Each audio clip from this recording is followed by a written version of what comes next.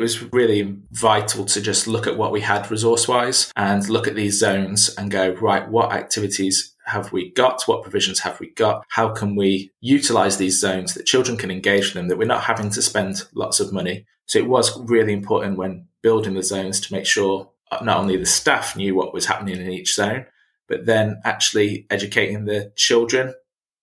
Welcome to the School Behaviour Secrets podcast. I'm your host, Simon Corrigan. My co-host is Emma Shackleton, and we're obsessed with helping teachers, school leaders, parents, and of course students when classroom behaviour gets in the way of success. We're going to share the tried and tested secrets to classroom management, behavioural special needs, whole school strategy, and more, all with the aim of helping your students reach their true potential. Plus, we'll be letting you eavesdrop on our conversations with thought leaders from around the world, so you'll get to hear the latest evidence-based strategies before anyone else. This is the School Behaviour Secrets podcast.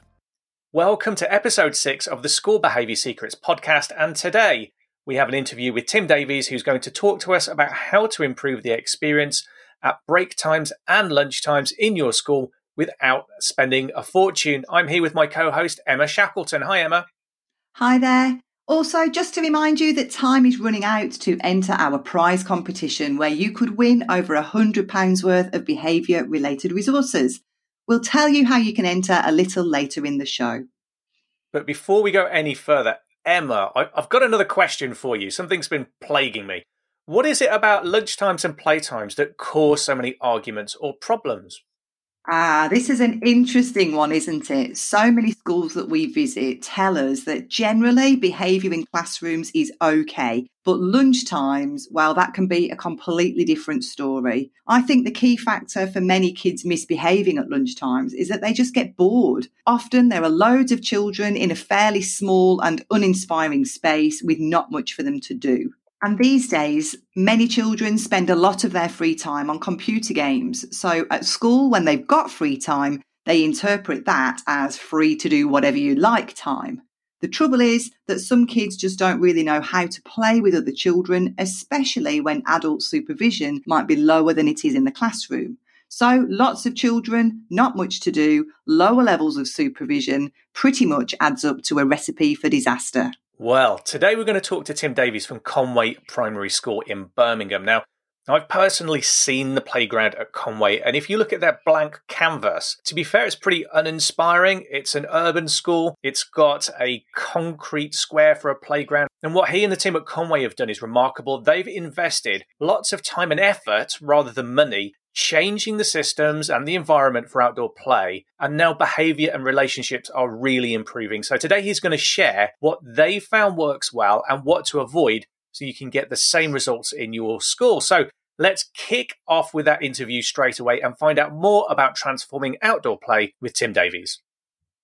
I'd like to introduce you to our guest today, Tim Davies from Conway Primary School. Tim's the learning mentor at Conway Primary, and he's here to talk about enhancing playtimes and lunchtimes so they're more engaging and the practical steps involved in creating systems and an environment that lead to successful break times without spending a fortune, and all with the benefit of improving behaviour in school. Tim, welcome to the show. Thank you very much, Simon. Can you start by telling us a little bit about Conway Primary School? Yes, we are inner city Birmingham Primary School. We've got a 2-form entry with nursery and SEND provision. Old Victorian school built in the 1900s, based in one of the most deprived areas. And although a lot of our children may be second or third generation families, we still have a lot of first generation families joining our school. So a lot of EAL are regularly joining us. As for me, I joined as a learning mentor 2017. Over my time, my roles developed a lot, but adapting playtimes at school, provisions for after-school clubs and lunchtimes has been kind of key, along with DSL duties. Okay, so can you tell us about what lunchtimes and playtimes were like before you started your work in 2017? Maybe 1 or 2 footballs would come out at playtime, probably amongst 6 classes or so. And then lunchtimes, children had the additions of being able to collect skipping ropes or hula hoops. We do have a climbing apparatus in the playground, so that would be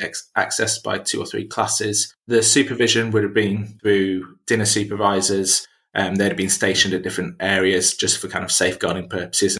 And then we had 1 or 2 lunchtime members of staff that were responsible for behaviour. So with that kind of physical layout and that kind of organisation, what was the impact on behaviour? Dinner supervisors were definitely there to try and instill some consistency, but otherwise things would then go to the senior members of the lunchtime staff who would then be responsible for behaviour. So behaviour would have been sporadic and maybe not consistently dealt with. Now, you've changed the outside environment quite considerably. Can you tell us what kinds of changes you made? I'm not just thinking here about the physical environment, but also what kind of systems you've got in place. The playground is quite raw. We have made improvements physically with like fake grass. There had to be a lot of changes on the outside environment. So talking about what we provide and the normal would be, it was zoned off into lots of different areas. So just using cones that we actually had in the school building, and we'd zone off for specific activities. So we'd have football or hockey, basketball, cricket. We introduced the friendship zone, then equipped play leaders with games and activities and equipment, as many things as we could so that they could expand using their little workbooks to be able to make sure that they had games and activities for people to engage with.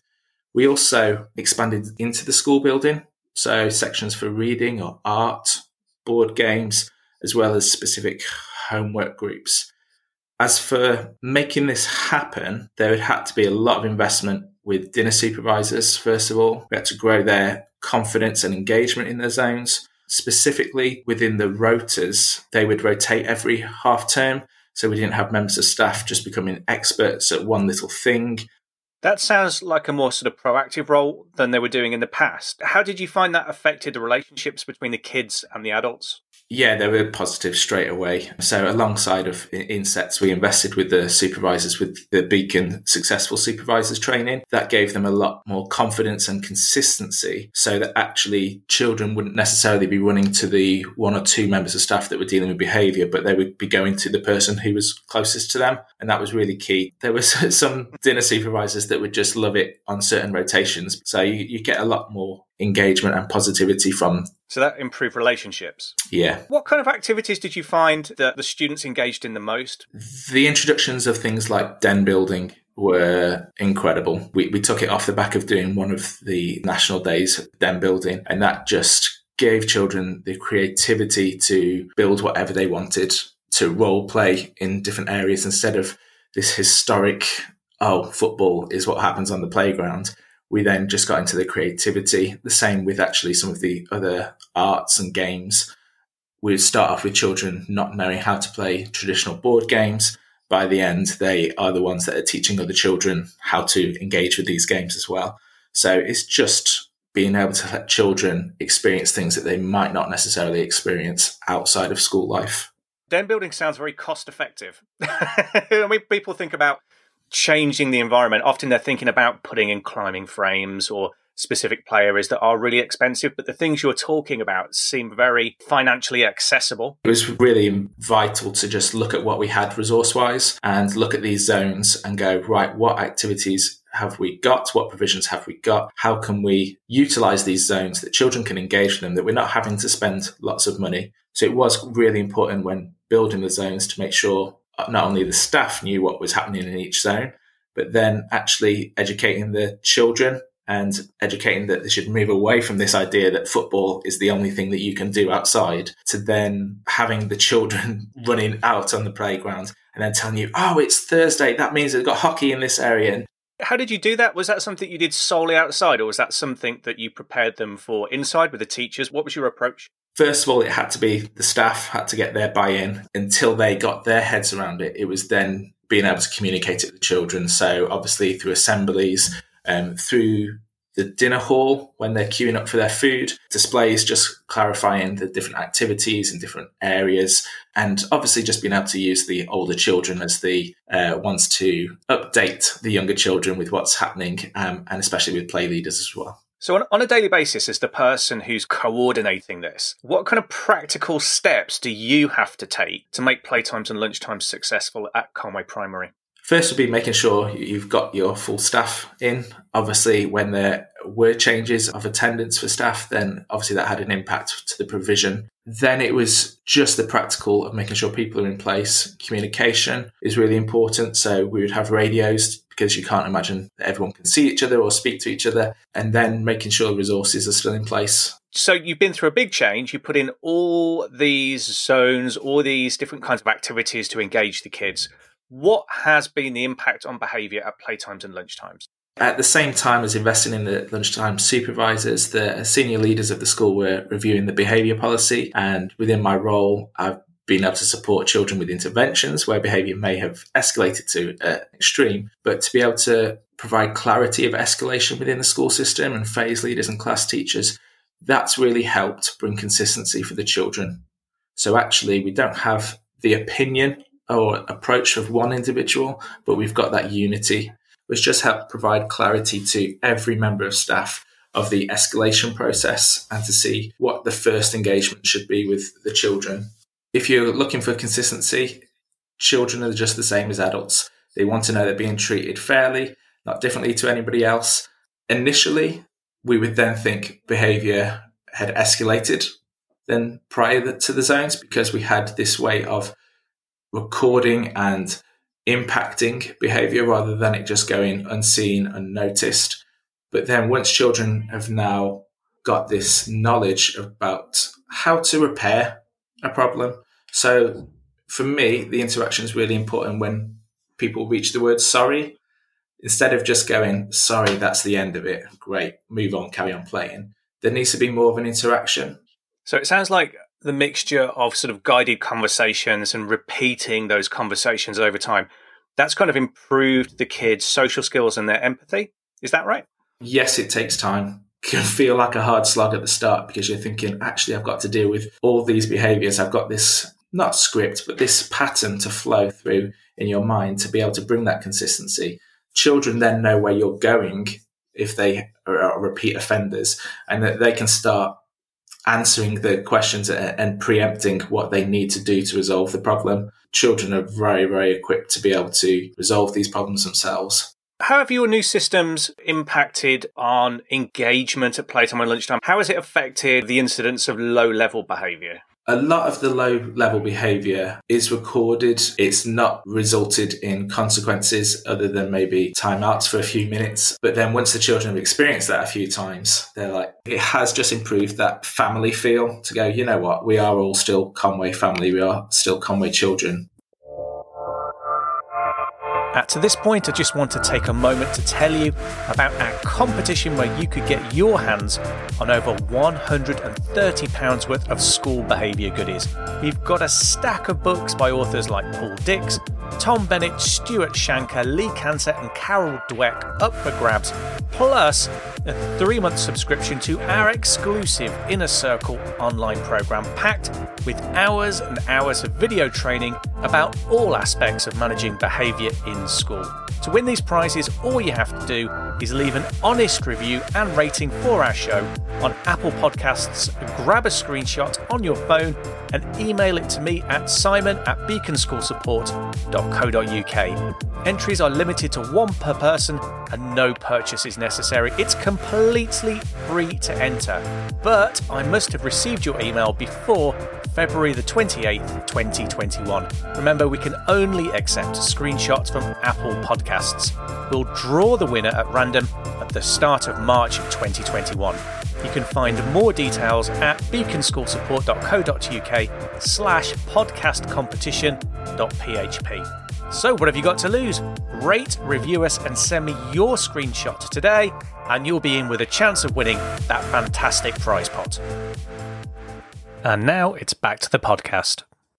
What additional support have you put in place for kids with more significant needs who had issues with behaviour or managing in that kind of busy lunchtime, playtime environment? What sort of support have you put in place to help those kids?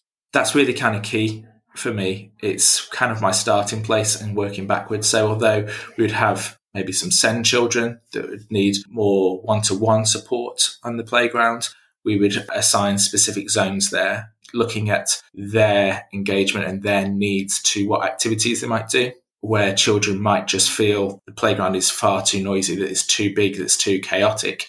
It's about providing smaller, quieter zones on the edges. and that they are happy, they've got an adult to facilitate the space and they're safeguarded and having fun, then that's a successful zone. Did open up the avenues for us to be able to bring children inside as well, like the games area. So when you started this process, did you have sort of a specific end goal in mind? Did you imagine the way that the playground looks now, or did your plan sort of evolve over time? What was your approach? When starting the job and just observing how it was operating, I just moved from a youth worker job where I'd already seen the success of zones. The execution has definitely changed over time. So I'm sure if I look back at what we had for the initial zones 3 years ago, I'll be thinking, oh, that's a bit basic. The idea of zones helps provide things that our children might not always access. So talking about our community, our families don't always access alternative after school clubs. So if they're not accessing them, how can we bring those activities into the school building, onto the playground for them? So now you've got the benefit of experience and you've made some mistakes along the way. What do you think separates a successful zone from an unsuccessful zone? We've had plenty of unsuccessful zones. I think don't be afraid to make the adjustments. If there is a zone and space where children are not interacting with it because there's something more appealing that you've introduced that is new, then don't be afraid to alter those spaces during the lunchtime. I think that's definitely been one of the learning curves where actually we can make a zone slightly bigger because it's engaging more children because another zone isn't. If the zone is consistently not occupied by children and children engage in it, then that's definitely a space to review it with the members of staff, review it with the children that would normally engage with it. As long as there is an adult or a play leader that is taking the lead to be able to ensure rules for those activities are engaged, to ensure the consistency of that space, then that should provide a successful zone. How many supervisors do you have per zone? Do you have one supervisor just responsible for one area, or do they overlook several areas at once? Lots of us will have had the challenges of lunchtime supervisors no longer being with us. We are one of those schools, so we now have our TAs looking after the spaces. It does mean that some TAs will look after 2 or 3 spaces from a safeguarding point of view and a behaviour point of view. But if that's the case, then that's definitely where we would use our Year 5 or Year 6 play leaders. Children who will be able to act like a leader, who will gain some respect from other children, whose decision people won't argue with. Yes, we've had to equip play leaders to know how to deal with behaviour and they have their own approach. But in the bigger sporting areas, definitely try and use your members of staff. And of course, the biggest challenge in the last 12 months has been the pandemic. How have you kept your playtimes and lunchtimes running successfully? Yes, we've had to respond very, very quickly, as I'm sure everyone has. It really depends on how we assess the class or year group as a bubble. So once we've got to a final decision of how we were going to make it work for our school, we've then had to split zones into very specific areas of the playground. So there's kind of like a playground corridor where the children will walk along and then they'll feed into a different zone. Then we've tried to incorporate as many activities as we possibly can. In times of limited children and national lockdowns, we had to equip the children with their own individual spaces in the playground and their own individual equipment. Now, when we are fully operating with all the children in school, is using those new class zones to make sure they're not interacting with other bubbles. And that does take finances to be able to have to give each class their own equipment, their own area to engage with. We also had to obviously close all the internal zones because of just bubbles, one-way systems working around the school building. So the big change with play leaders has really made a big impact with the COVID bubbles and the COVID zones. We now have play leaders for every class, whereas in the past we'd have used Year 5 and Year 6 and more experienced children. We have now got 2 volunteers in every year group. Although the younger ones, Year 1 and Year 2, would only have the responsibility of maybe just getting their play equipment out into their zone, but Year 3s and 4s have been able to take on this new responsibility, this new identity to actually try and resolve conflict. Obviously, COVID has had an impact on different things we're able to provide as well. So interclass tournaments, children are consistently asking for those to take place. That's one thing that we haven't been able to replace at all. If you were going to start the process over again, just putting the issue of COVID to one side, is there anything you'd do differently this time around? Maybe spend a bit more time on my approach. So my advice would be for anyone who wants to introduce zoning is to work backwards. And by that, I mean, Think what provision is right for your community. Do they need reading interventions? Do they need quieter spaces like we discussed? What structure is needed for those children to excel first of all, and maybe with some of our SEND children? Provide them with their zones and their provision first of all, and then look at working out how many other zones you can realistically facilitate. So looking at your zones and putting a maximum capacity. How many children are going to engage in this zone?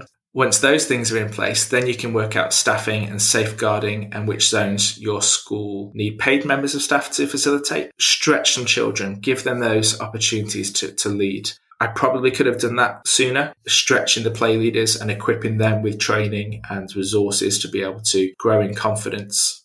So if you're a teacher or a school leader listening to this podcast, what's the first step they can take to improve playtimes and lunchtimes in their school based on your experience?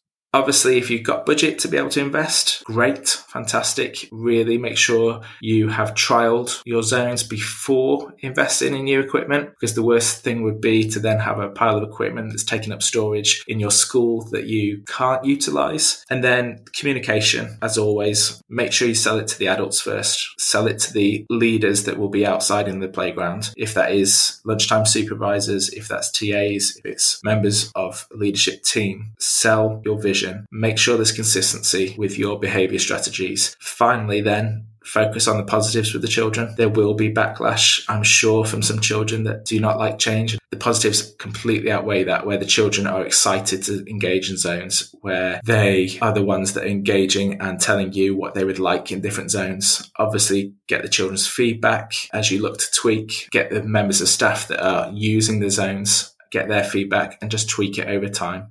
Tim, who's the key figure that's influenced you, or what's the key book you've read that's had the biggest impact on your approach to working with children? It would have to be a church youth worker that I had when I was younger. He role modelled so well the idea of consistency and trying to be inclusive and engaging with everyone. Sometimes it would be incredible from the off, and then sometimes it was kind of like building a plane whilst flying it, that he would take a lot of points of view and direction. It's having that flexibility. He was just able to make a group, make a resource functional for the children that are there and the young people that were there. Those qualities have definitely shaped my approach. So when I was a youth worker and doing the zones in a really big youth club in Dudley, that's helped me experiment. It's helped me establish that actually changes to our playground and our facilities were needed because it needs to be children focused. I think it put a big personal challenge out there for me as well, that if AID has made such a long-term impact on me and my approach 20, 25 years ago, what's the approach for me? Do I need to make sure that actually I am consistent, I am inclusive, and I do my best to engage with everyone? Because there might be that one child out there who just through our provision at lunchtime or playtime sees what's happening, and then we make that impact on the adult that they're going to be. Tim, you've given us lots of practical ideas and strategies for transforming playtimes and lunchtimes in school. Thank you very much for being on the show. Thank you. My pleasure. I really liked that interview because what Tim and all of the team at Conway are doing is translating the theory about relationships and environment into everyday practice. And it's made a huge difference to the kids' everyday experience because lunchtimes are a part of the day that they really value. If you're interested in improving lunchtime behaviour in your school, we've got a completely free resource that goes with this episode called the Dining Room Checklist. It gives you a complete audit of the way your dining room is set up and the systems you've got in place to encourage positive behaviour over lunch. Not only that, but it also helps you organise your findings into a simple, prioritised action plan. Get the Dining Room Checklist now by going to beaconschoolsupport.co.uk, clicking on the free resources option in the menu, and you'll find it near the top of the page. It's completely free, so go ahead and get that today. And we'll also drop a link to the checklist in the show description. Thanks for listening to the show today. Next week, we're going to look at 6+1 common mistakes we see in behaviour policies. Why the cryptic +1? Well, that mistake is a controversial one, so you're going to have to listen to the show to see if you agree or disagree with it. And when you finish listening to this, don't forget to enter our competition. We've got just under £100 worth of books about behaviour in schools to give away, including Running the Room by Tom Bennett, Assertive Discipline by Lee Cantor, and Take Control of the Noisy Class by Rob Plevin. We're also going to throw in a 3-month subscription to our very own Inner Circle online program, which contains over 20 videos and resources about successful behaviour management in schools, and that's worth almost £40 in itself. Want to win? All you've got to do is give this podcast an honest rating and review on Apple Podcasts and email a screenshot to me at simon@beaconschoolsupport.co.uk, and we'll pick one lucky winner at random. 1 entry per person, no purchase necessary. Get your entries to me before February the 28th, 2021. Remember, we can only accept screenshots from Apple Podcasts. Finally, if you like what you've heard and you don't want to miss that interview about behaviour policies, open your podcast app now and press the subscribe button. That will encourage your podcast app to automatically download each and every episode of School Behaviour Secrets when it's released each Tuesday, so you never miss a thing.